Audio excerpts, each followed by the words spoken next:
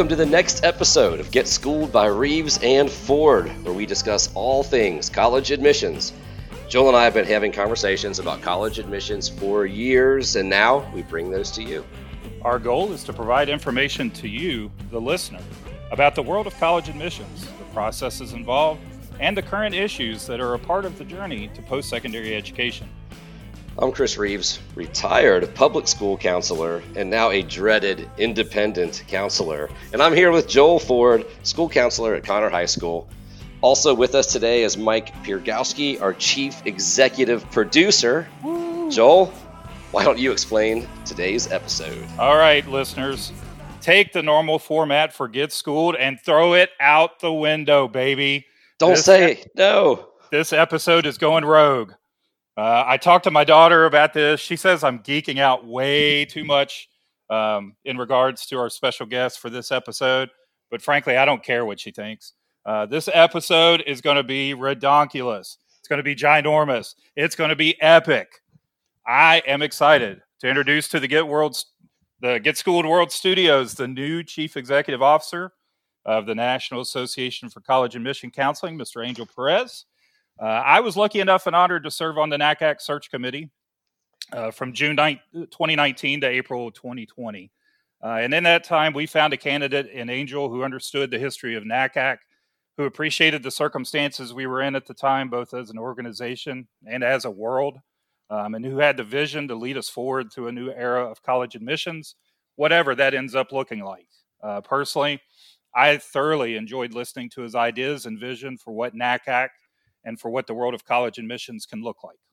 Angel, I know that taking over NACAC's a big deal, but I'm happy to welcome you to what I know will be the pinnacle of your career, the Get Schooled podcast.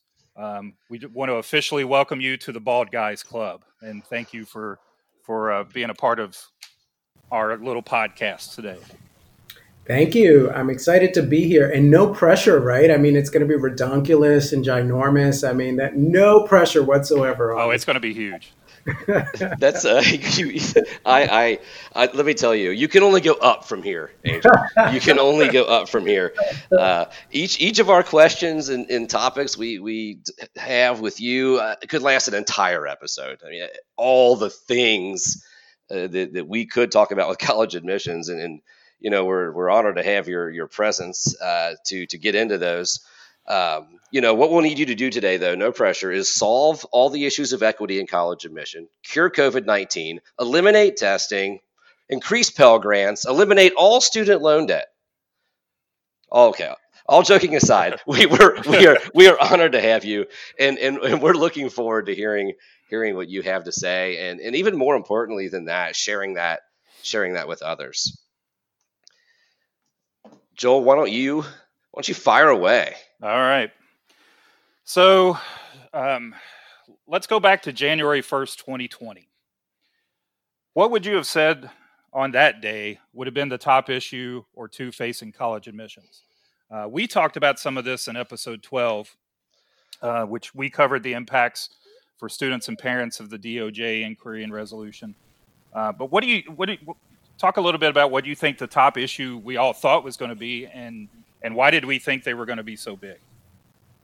Yeah, I would say there are probably two that come to mind, even though depending on where you sit in the country or the world, the issue might be a little different for you. But definitely, I think the Department of Justice investigation, the fact that the National Association for College Admission Counseling had to remove certain guidelines from its ethical documents, and the profession was really sort of at an intersection of change. So I think most people were a little nervous about what that would mean for students and whether that might mean that colleges and universities were going to start engaging in some unethical practices, and that might actually disadvantage students.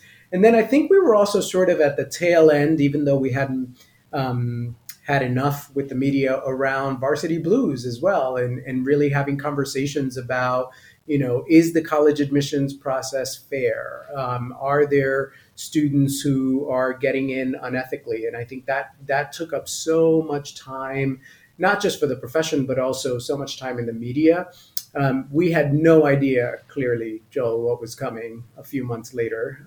That just seems like so long ago, such a distant past. So now, since then, obviously, two main things, and we'll get into both of these. Just we'll ask in a minute, just the new awareness of racial inequity in our society, but also obviously COVID-19. So now, we're still in the midst of COVID-19. Obviously, we're recording from all of our own locations, which we typically don't do. But if and when we get to a point where we're beyond COVID-19, what do you think are some long-term impacts on the world of college admissions? What's COVID-19 going to teach us? Yeah, and I do hope that there is another side to this. I'm optimistic we will get out of this, hopefully sooner rather than later. But there's a couple of things that I think will be long lasting and that I think are opportunities in this process. One is you've probably followed the news that there is this real proliferation of colleges and universities all over the country going test optional. Most students will not have the opportunity this fall or even this summer to take the traditional SAT and ACT exams that colleges and universities in this country have held pretty much sacred to the college admissions process. And so many schools have joined the test optional movement, and I predict many more will, just to make sure that students understand that they don't have to put themselves at risk by going to a test center just to take an exam. But what I think may happen, to be honest, what I hope will happen is that at the end of this sort of like 1, 2, 3 year trial that colleges and universities are using by going test optional, they will realize that the students they admitted are just as wonderful as the ones they admitted when they required the exam. So one of my hopes is that we actually, remain test optional. And coupled with that is that we actually take this moment as an opportunity to simplify the process.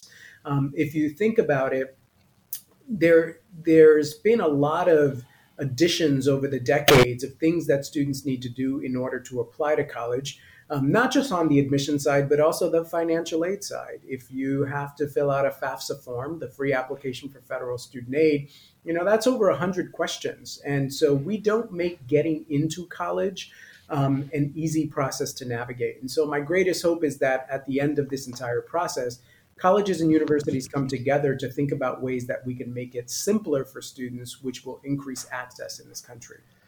I have a question about that, and this is kind of coming from time on the board and stuff that we had always talked about over and over again. And I guess what role can NACAC have? Because I know that's something that people really want to know. We always talked about why. I'm stacking questions. I shouldn't do that, but I just feel like I need to say, like, we always talked about what do we have the authority to do as an organization? What should we do as an organization?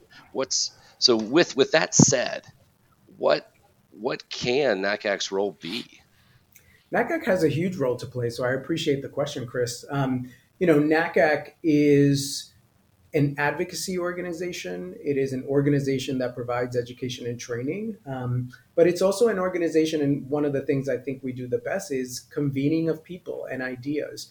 And so for me, the way I think about this is that NACAC should be the organization that's leading the conversation, that's bringing the right players to the table who are going to be making these decisions, and then also really turning that around and advocating for school counselors, admissions officers, all of the people that are doing this work, advocating not just on behalf of them in our government systems, but also through our partnerships and work with other foundations, organizations. And so I do think NACAC has a huge role to play right now in leading that conversation. But the first thing we need to do is really take a pulse on what is it that our members need. One thing that, all of this that we're talking about here really has a lot to do with the fact that everything is changing at such a rapid pace that we almost don't know what tomorrow is going to bring. And so the role that NACAC will play, I think, also is going to evolve over time to meet the needs of the members where they are. Okay. How do you stay nimble? Because that's another topic we always had as a large organization, and the board meets and you got to figure stuff out and you all have to agree. How do you stay nimble then? Yeah, I mean, I think part of it is like college admissions right now, who's rethinking everything they do. I'm really encouraging the staff and the board at NACAC, and everyone is really open to it, to really think about how might we do our work differently. But connecting this to your question about nimbleness is, what do we no longer do? If we are going to make space for new, Right. innovative, exciting things that are going to serve school counselors, independent counselors, community-based organizations, admissions officers differently, we can hold on to the past of some of the things that we used to do at NACAC. And so I think this is an incredible moment for reinvention. And it's interesting, Chris, you use the word nimbleness, because I think the staff is tired of hearing me use that word. I bet they are. I've only been here 3 weeks, but all I say is flexibility and nimbleness. That is our new normal. Well, I think sometimes with trying to be nimble and trying to get it right is sometimes in a counterbalance, and that's, I guess, that can be difficult, and I'm sure that's something you all work on. Yeah, absolutely. I mean, I know you've been there, like you said. Let's see, did you start the 15th I of did. Yeah, July? this is my third week. I'm starting my third week. 16 days. Yes. Oh So man. don't ask me the tough questions. I know. Yeah. Well, I'm sitting here thinking. Well, I was going to say something about how do you do that, but you did. You talked about putting the pulse on what members need, and that's if I learned one thing, sometimes I don't know. Maybe I'm too thin-skinned about stuff, but sometimes a member needs made me feel like, man, I'm getting criticized or not doing a good job. But there's one thing we know for sure about NACAC members: they will speak up and they will tell you what they need. The and response. they already have, Chris. They already Have they? yeah, and I welcome it. And actually, Yeah. most of our members that are listening right now know that I'm going to be going on a listening tour. We're actually working to organize that right now. Great. And the last stop on my listening tour is actually going to be sort of a reinvention of the membership meeting in the fall that would normally happen at the conference. But Oh this wow. year I decided, well, instead of doing that, why don't we make the last stop on my listening tour the membership meeting, which will actually happen before the conference, which obviously is virtual this year. But, folks will have plenty of opportunity to give us feedback, because I do think that as the profession is changing, NACAC needs to change its course and focus. But that really can't just come from a board or the affiliate president's council. It really has to be sort of a collection of voices, and for all of us to be thinking about how we do this together. So I'm hoping really to gather a lot from the listening tour.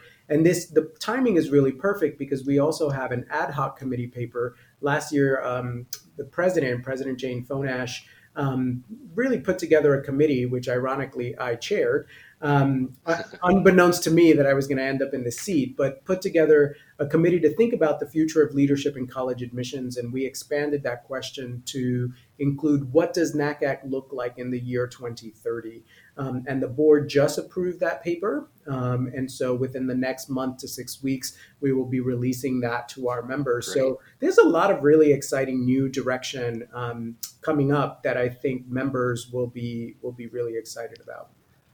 Joel, I apologize. I jumped on a bunch of follow-ups. I know you have more things you were No, really no, no, wanting no. to talk That's, about and ask. no, that's okay. I'm just sitting here thinking, like, some of the stuff that he's talking about, I already know, but because I signed that non-disclosure statement, I'm just here like, yeah, I know that. Yeah, I know that. It's just kind Angel, of funny. I will It's tell now you that, public. like, It's now public.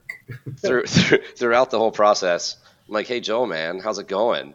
And I'm kind of tongue in cheek. I'm not actually trying to get information out of him, but man, Yes, even if he wouldn't have shared a thing, nothing. It No. must have been a hard secret to keep, Joel.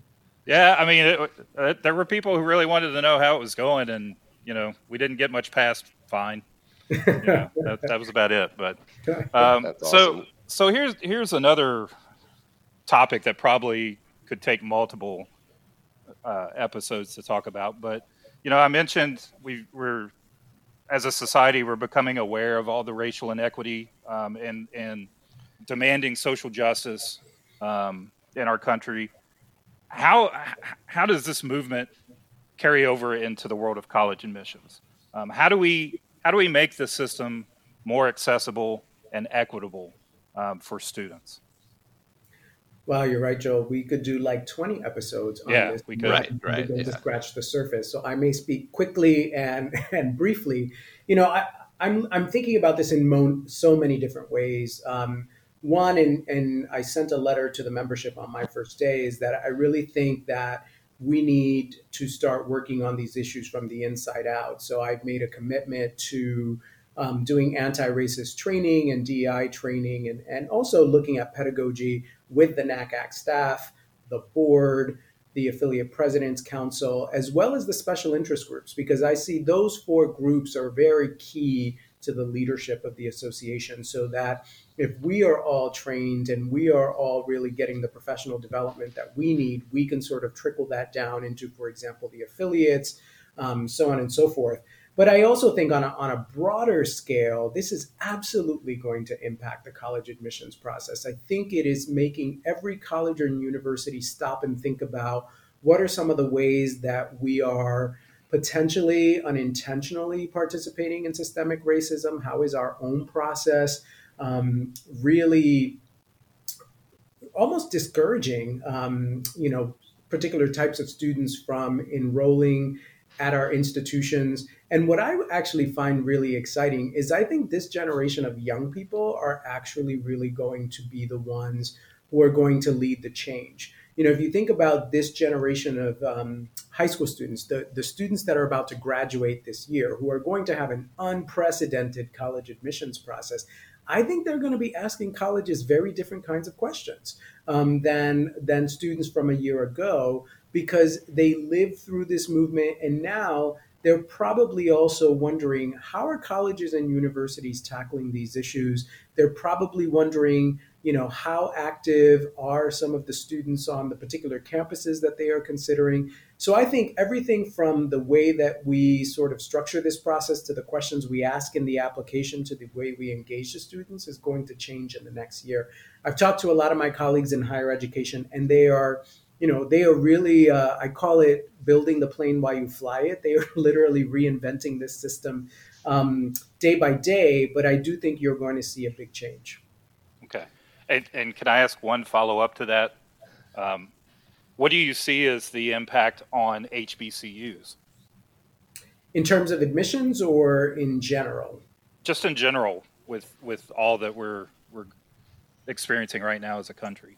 Yeah, my hope and dream would be that HBCUs, one, get more attention at the federal and national level, so that they are funded at the levels that they deserve to be funded. Sure. And I also would hope that more students would consider HBCUs. I worked at a high school many years ago, and I will say, and the high school was predominantly Black and Latinx students, and I had a little bit of a hard time sometimes getting students to consider HBCUs. And, I have many friends that graduated from HBCUs and literally describe it as one of the most transformative experiences of their life. And so right. I'm really hoping that the positive side of this is that, more of our young people will consider HBCUs, but also that we find ways to partner with government and funding sources to make sure that those organizations are funded well. This is a little bit different direction, but back to the original. I got maybe a follow up to the original question, not a follow up to Joel's follow up. But I know oversimplifying this, but I'm wondering, and I'll preface it by saying, you may not feel comfortable answering this, or you might feel very comfortable answering this, but because it comes from my own opinion. But do you feel that, here's the question, finally, that colleges being beholden to rankings and standardized testing play a role with equity and access that could be detrimental? Oh, absolutely. I feel very comfortable answering this question. Good. I've been very vocal about, the test optional movement, but also how I believe that rankings is probably one of the most detrimental things that's happened to higher education. Okay. And I say that not just as a sort of higher ed philosopher, but as a former practitioner, someone who, worked on college campuses for 20 plus years and saw the pressures that colleges were under despite the best intentions of boards and presidents and VPs of enrollment, there is an extraordinary amount of pressure to play the rankings game. And part of it is because you want to make sure that your institution is visible. You want to make sure that your institution is competitive and financially viable. And so all of these things are tied together, including the fact that average test scores go into the US News and World Report's ranking formula. So you can't really talk about access and equity without really talking about, how colleges and universities set their priorities. And one thing that I've always thought about is if you change the incentives, so for example, if you change the way colleges and universities are rewarded, you might see a different outcome in equity and access issues. If colleges and universities were ranked for how quickly or how many students they were able to move up the social mobility ladder, we might have a very different outcome in this country. But right now, the wealthiest institutions are rewarded in the ranking system. So I could definitely do 5 podcasts about that, but I will stop there. If you go back to Get Schooled episode 4, you'll get to hear our take on it. But to your point, when donor participation counts for more points than social mobility, which has finally added at least a tiny bit to the U.S. News and World Report rank, tiny. It's like 2.5% maybe. That's. I guess I'm just really glad to hear you say that personally, because every college person I talk to hates rankings. Yet, on every college website, almost every college website, it's on the front page. It's on the front page. I don't know if you talked about this in your episode, but I do a lot of presentations around this. And even though it's an old article, it's still my favorite article of all times about the rankings, which is Malcolm Gladwell's The Order of Things. If you just Google Malcolm Gladwell and The Order of Things, it was in the New Yorker. Since he wrote that article, the formula has changed and the percentages have changed, but the concept is still the same. Right. About really how ridiculous it is that we have created an entire system. And that, not just in the United States, but abroad, people put so much strength on this formula and make decisions about where they go and make value judgments about whether or not a college or university is quote unquote good. If you read that article, it will change your mind immediately. And if you're a high school counselor listening to this podcast, I would share that with parents and students. I've done a lot, and it really changes their minds. So first, read Malcolm Gladwell. Second, listen to Get Schooled episode 4, and everything is solved at that point. You asked me to solve everything. Well, that's true. What? I know this is another side note, but I'm really curious. Quickly, is what is the pressure like as an administrator? You've moved from that role at this point, but what does that look like in your job? Or just in the field? How does that feel? Yeah, to be honest, I think the job of a chief enrollment officer today is harder than it's ever been before. It's an extraordinary amount of pressure. It can be a highly contentious position. It's difficult because most of the people that moved into those roles, or most of the people that started in the profession, really took on those roles because they loved working with students. They wanted to create access. But when you become the chief enrollment officer, you wear many, many hats. And so you have to think about not just the access piece and doing what's right for students, but doing what's right for your institution and managing what I call mission and money, right? You have to bring forth the mission by bringing in a class.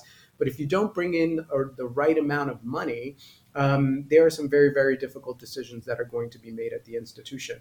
So most of my colleagues don't sleep during the month of April while they're waiting for deposits to come in, because there are so many things that really rely on the net revenue that a chief enrollment officer brings in. And so it is an extraordinary amount of pressure. Yeah, I can't even imagine. All right, Joel, here I go again. Let me hand it back to you. Okay. On a different note. So, and this one, yet again, another major topic. So, but this is one that Chris and I talk about a lot. So this past year, the maximum Pell Grant that could be awarded was $6,345. The average cost of a 4-year education, multiple times that. So how do we begin not necessarily fix entirely, but how do we begin to fix a system where $1.5 trillion in student loan debt has been accrued with a large loan default rate? How do we get those costs down to a more manageable level? And the one that I really struggle with, how do we create a system where financial aid means more than just student loans? Yeah, you and I are passionate about the same thing. I know this sounds idealistic, but every audience that I talk to, I try to put this out there, and I hope to be able to advocate on behalf of our members through NACAC. None of this is going to be solved by saying to colleges and universities, just admit more students and give them more financial aid. We know that that is not a financially sustainable model right now. We have to fundamentally rethink how we fund higher education in this country. The way that we fund it, and the 6,000 plus example of a Pell Grant that you just gave, is the perfect example of how we clearly do not believe in this country that higher education is a public good. And it is a public good. If Joel gets educated and does well and pays taxes and is an excellent citizen and contributes to society, that is good for the public. But the way that we fund higher education in this country really unintentionally states it's a private good, that if you go on and you pay for your own education and you do well, then that's good for you. I think it was, I can't remember the year, but when Ronald Reagan was the governor of California, there's a deep history here. This is where it all began. He got up in a State of the State address and said that, the state of California was no longer going to subsidize, and I can't remember if it was creativity or critical thinking. And then what he did after that was that he started to take away the funding from the University of California, which at the time was free and really an example of an extraordinary public education.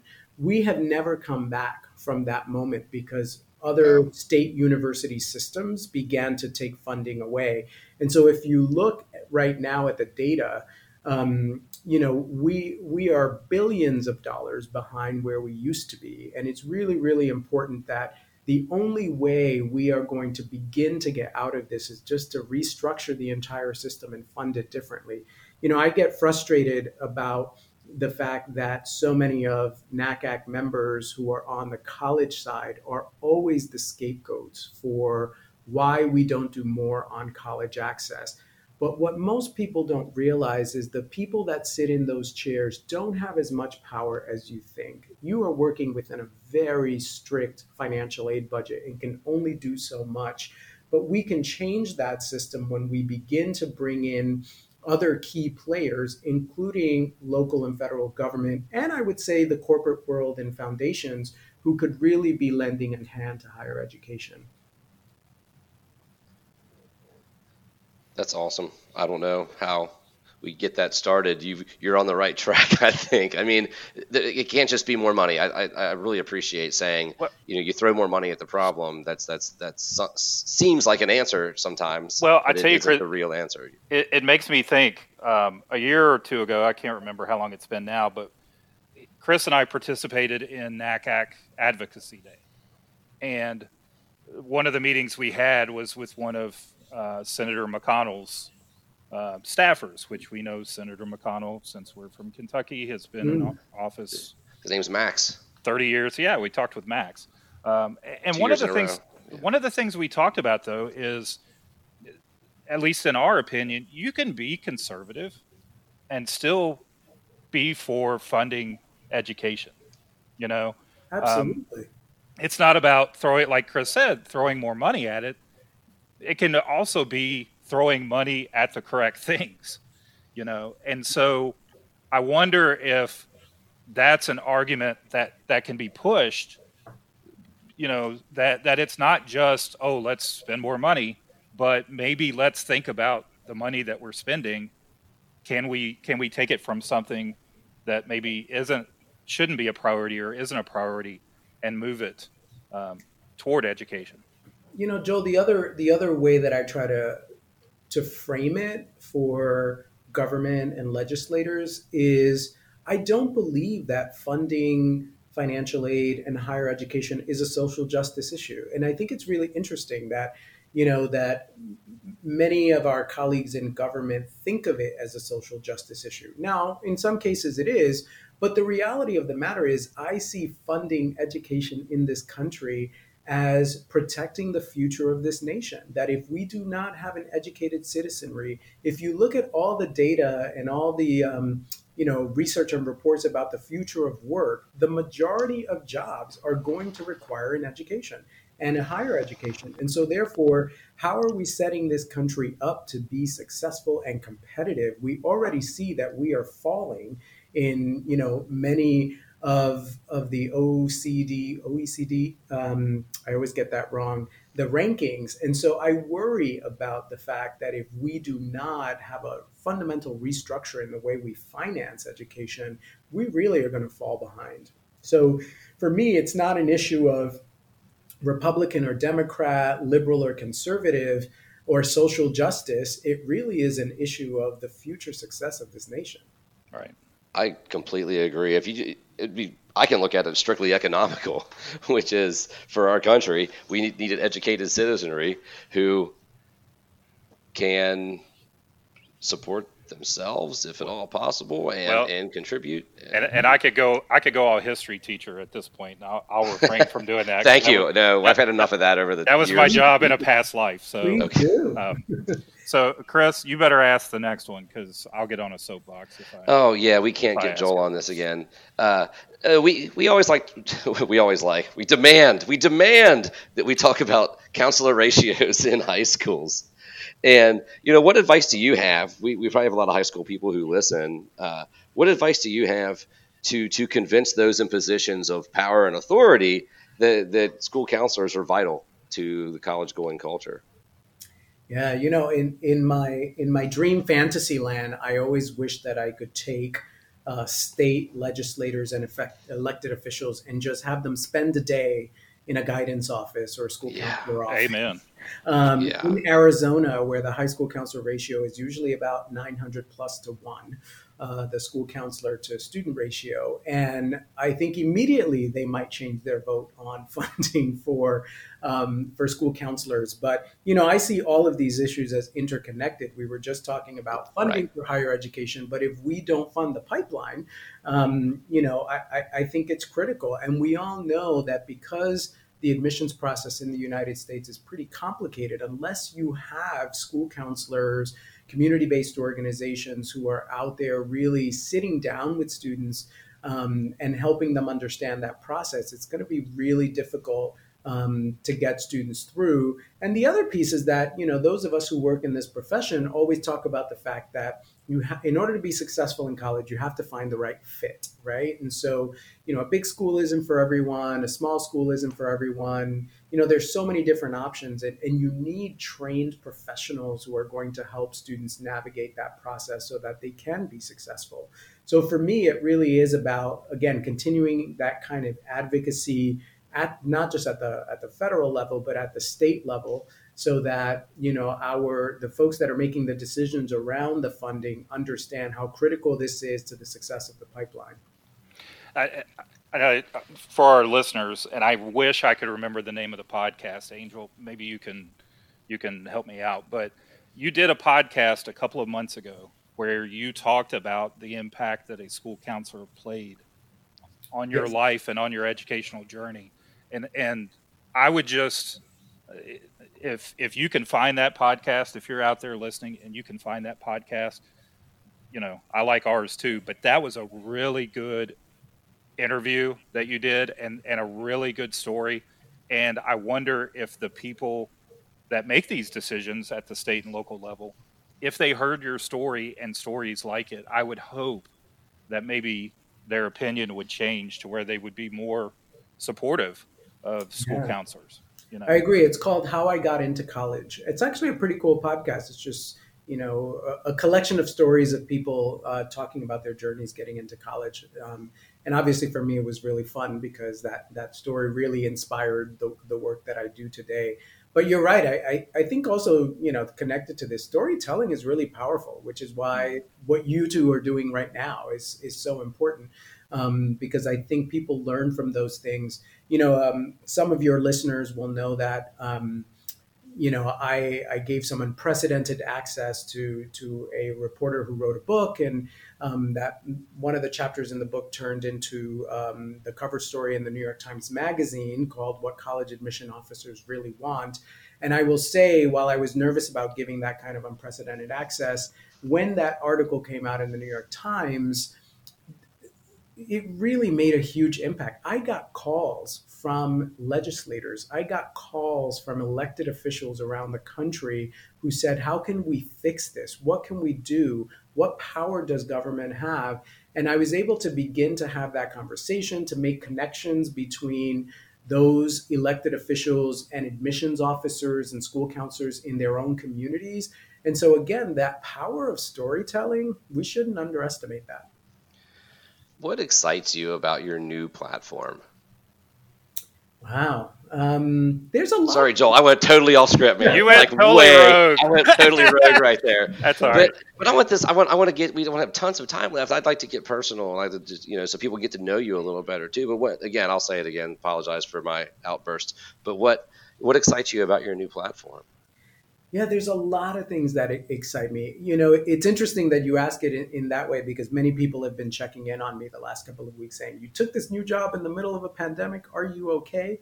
And honestly, my answer has been, are you kidding me? I'm jazzed. I'm looking for all of the opportunities, even through all the challenges. I would say that what most excites me are the possibilities. One, we started this podcast by talking about the way that the college admissions process is changing, the challenges that the professionals on the ground are facing, and the fact that I now get to advocate for 14,000 plus members at the national and global level, partner with governments and foundations and funders to really support their work, I think is a way to scale up the issues that I care about really, really deeply.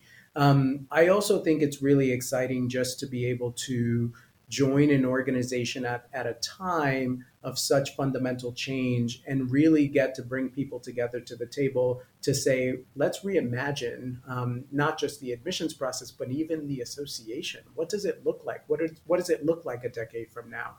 To me, that's actually incredibly exciting. I'm only 3 weeks in, but if you ask me what I've enjoyed most about the job is the diversity of my days. I'm speaking to you right now on a podcast. A little while ago, I was speaking to PBS. In an hour, I will be talking about office furniture and what we do about it when no one is here. Over the weekend, I'm going to be looking at some of the proposals that our government relations staff is putting together on how we advocate for public policy. So it's so diverse, the kinds of things that I get to work on and advocate for. So it's been pretty exciting so far.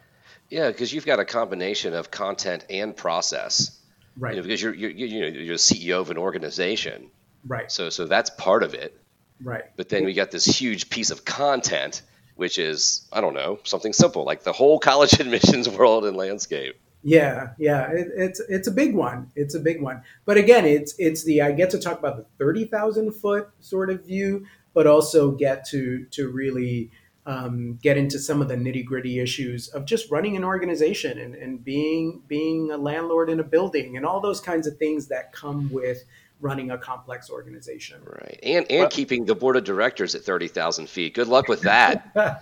I don't know. Why don't you both tell me how to do that? I don't know. I was on it 3 years. I have no idea how to keep it. You know what's crazy though, and I think I can say this without violating anything, but it just was it was so interesting going through this search process. At one point we're talking about who do we need to run an organization and that kind of thing. And then it became, who do we need to run an organization during a pandemic? Yes. Like when that hit, it was like, oh wow, this just got big. Like, and obviously things have even gone, bigger things since then, but it was just really like, wow, just sort of a mind shift there for a minute of there's a lot of things happening back to our original question, we thought January 1 we had a lot of stuff going on, and then 3 months later, woo, so. It's kudos funny. to you for taking it on. I mean, honestly. Yeah, no doubt. No, I'm excited, but it's funny you should mention that because I've been following a lot of I follow a lot of college presidents on Twitter, and I've been following a lot of new college presidents who took the job on July 1st, and I kept thinking maybe we should start a club, like presidents and CEOs who took the job in the middle of a pandemic, because we might learn some things from each other. I think there will be some really interesting stories to tell a year or two from now. This is a huge leadership moment as well. I think it tests every inch of your leadership capability because you have to not just lead, but rethink the way you lead. An example I'll give is that had I landed at NACAC during a normal time, I would have been doing staff development and team building and all those kinds of things. And that's difficult to do because we're not here together. How does that take shape online and still have the same impact and result? I'm working through all those issues right now. I wanted to know because we have to get a little bit lighthearted with things as the work is really, really serious and nobody can be serious all the time. Like, what do you do for fun? Joel probably knows because of interviews, but I have no idea what are your leisure activities? Yeah. Well, over the years, I have become a little outdoorsy. So I like going hiking and running. But I have now moved to Washington, D.C., where it is like 10,000 degrees in the summer. So I'm adjusting to the weather here. And if I do go out running and things, it's very, very early in the morning. But I'm a big old nerd. So I like to read. Right now, I'm spending my readings. You may think this isn't fun, but I think it's a blast. I'm spending my weekends reading about associations and how to lead associations and running good nonprofits. So for me, that kind of learning is exciting. But for right now, the way that I'm spending my very short and brief free time is really just trying to do some self-care. So trying to work out and doing a little meditation so that I can be fully present. And the other thing that I would share, just because it's fun, is I was never really a big TV person. But I will say there's nothing like a good Netflix binge these days because post-Trump election and pandemic, I just want to watch silly things. Like I don't want to watch serious stuff on television. So that's my other sort of guilty pleasure. Well, it's almost Shark Week, so there's a whole week. It's one of I'm the only person in America that hates Shark Week. Oh, you're no, I can't stand it. No, I'll watch Discovery 51 weeks of the year, but Shark Week, well, not at all. This is our final episode. In the ocean? Say again? Is it because you spend a lot of time in the ocean? Like, why do you hate Shark Week? I don't know. I just find a week worth of shark shows. I mean, come on. Like, how much can we say about sharks? Yeah. I don't know. I just don't find women out of it. Let me tell you. Well, no, we don't have time for that. Stop. All right. So maybe let's add, this is one I want to ask before. I know your time's precious, but before you get going. So we both have daughters that are entering their senior years. Okay. And we have kids that listen to our show as well. Obviously, their junior years were disrupted. We finished on non-traditional instruction. Their senior years, Chris is retired now, but my school is still figuring out how we're going to open and how many days and are we going to open and all those questions. So obviously their senior year is not starting quote unquote normally. What advice would you give our daughters or just kids in general that are going into their senior year and are going through an unprecedented college admissions experience? Yeah, that's a great question. I would say, first and foremost, remember that this too shall pass, one of my favorite Maya Angelou quotes, because the reality of the matter is, we are in this moment and it seems never ending, but there will be another side to this. And I think students need to sometimes think about that and focus on it because it might inspire them to sort of get through this moment. But I would also say that, things have changed and school is different. And the way we are engaging with each other, the way we're learning is really different. And you shouldn't put the pressure on yourself, especially if you are a high school senior, to try to recreate everything, including in your college application, that you would have normally done if the world had not gone into lockdown under a pandemic. And the other thing I would say is that, please know that you are a stronger generation of young people because of this. I mean, the fact that you are in the midst of a pandemic and also living through such a difficult time of racial injustice in our country is actually making you stronger, and is probably shaping so much of your life right now around maybe what you want to do, how you're going to approach your studies.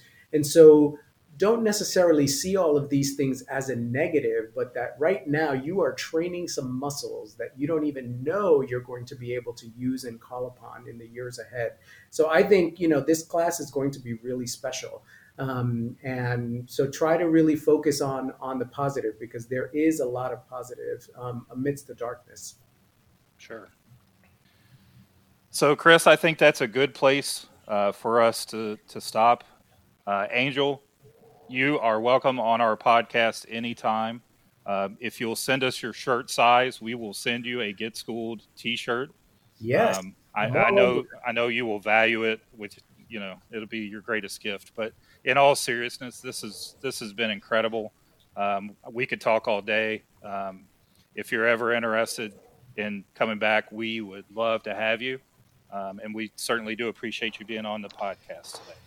Well, thank you. And it would be great to come back, especially maybe even in a year after we've got to analyze what just happened this past year and how have things changed. But, I thank you. And also thank you for what you're doing, because, again, I believe in the power of storytelling, and you are providing that platform. All right. Well, we're making it a date for 2021 then. So with that, we will take a quick break, and we will be right back with more Get Schooled.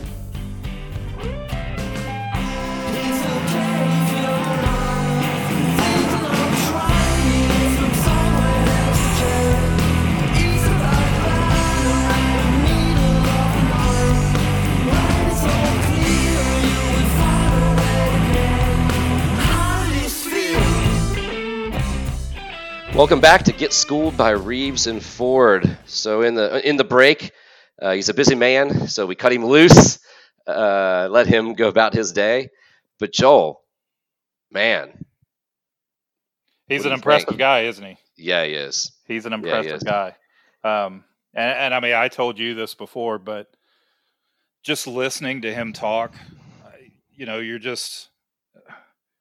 impressed with, one, his knowledge of college admissions and the issues surrounding it. He gets it. He just gets it all around. He gets it. But he's so conversational. That's the cool part. Is like, for a self-professed nerd, he doesn't. He talks. He's really easy to talk to. I can talk to that guy all day long. And I'm thinking, for somebody like me who has the attention span of a housefly, like, I could sit and just listen to him for hours talk about this stuff, and to hear him, promote things and support things that we've talked about, promoting more access and more equity in college admissions, and coming up with just ways to better fund college, besides student loans. And I know you're happy about his position on college rankings. Oh yeah. Yeah.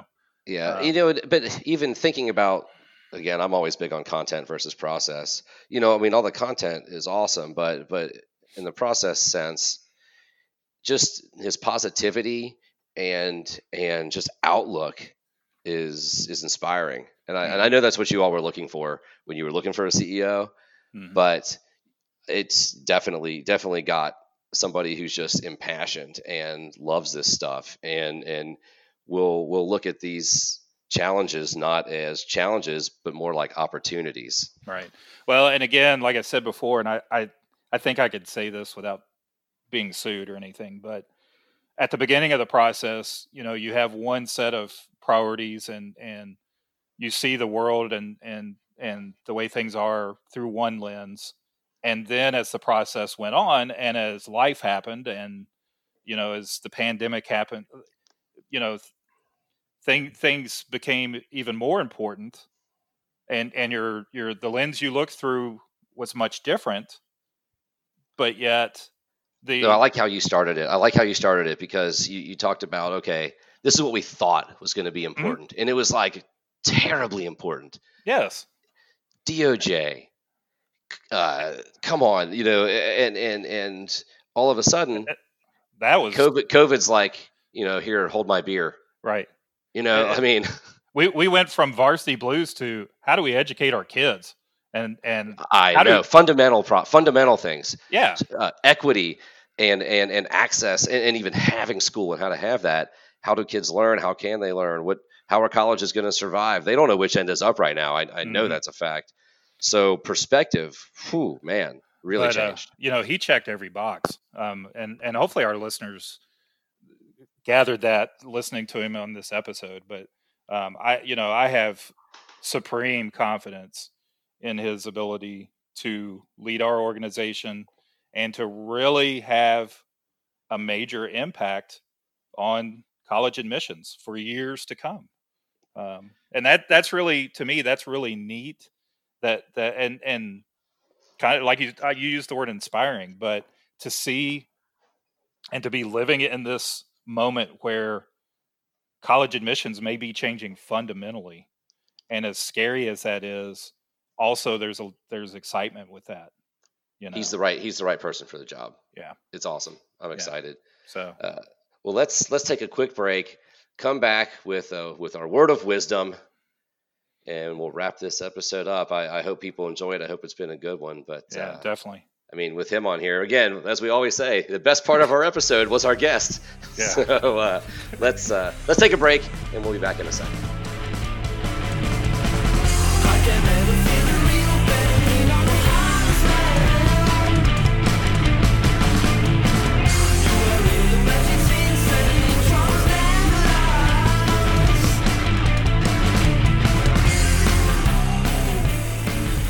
Welcome back to Get Schooled by Reason Ford. Chris, what's this week's word of wisdom? This episode's word of wisdom is going to come directly from our esteemed guest, Angel Perez. As a visionary, forward-thinking leader, he signs his emails onward.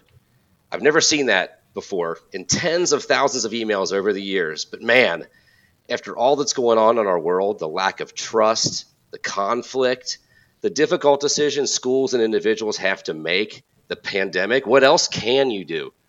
Onward. The word speaks to our commitment. We will do the work. The word speaks to our character. We move forward daily. The word speaks to our resolve. We will not stop. So that is how you face each day. Onward. Indeed.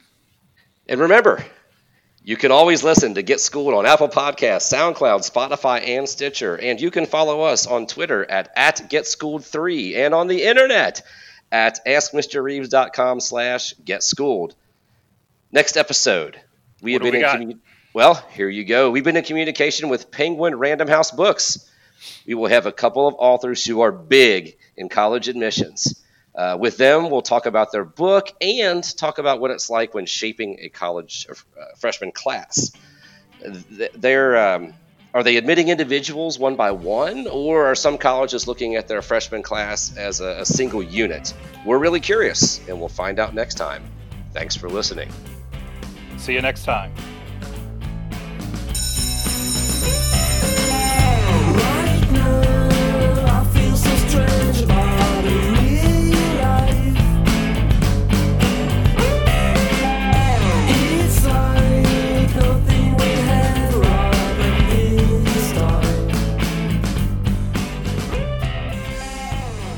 Yeah, buddy, who hired you? Who hired you? He's the one that hired me. So we actually worked together for 2 years. Wow. Yeah. So now my office is his former office. No, you're just using my office. Yeah, whatever.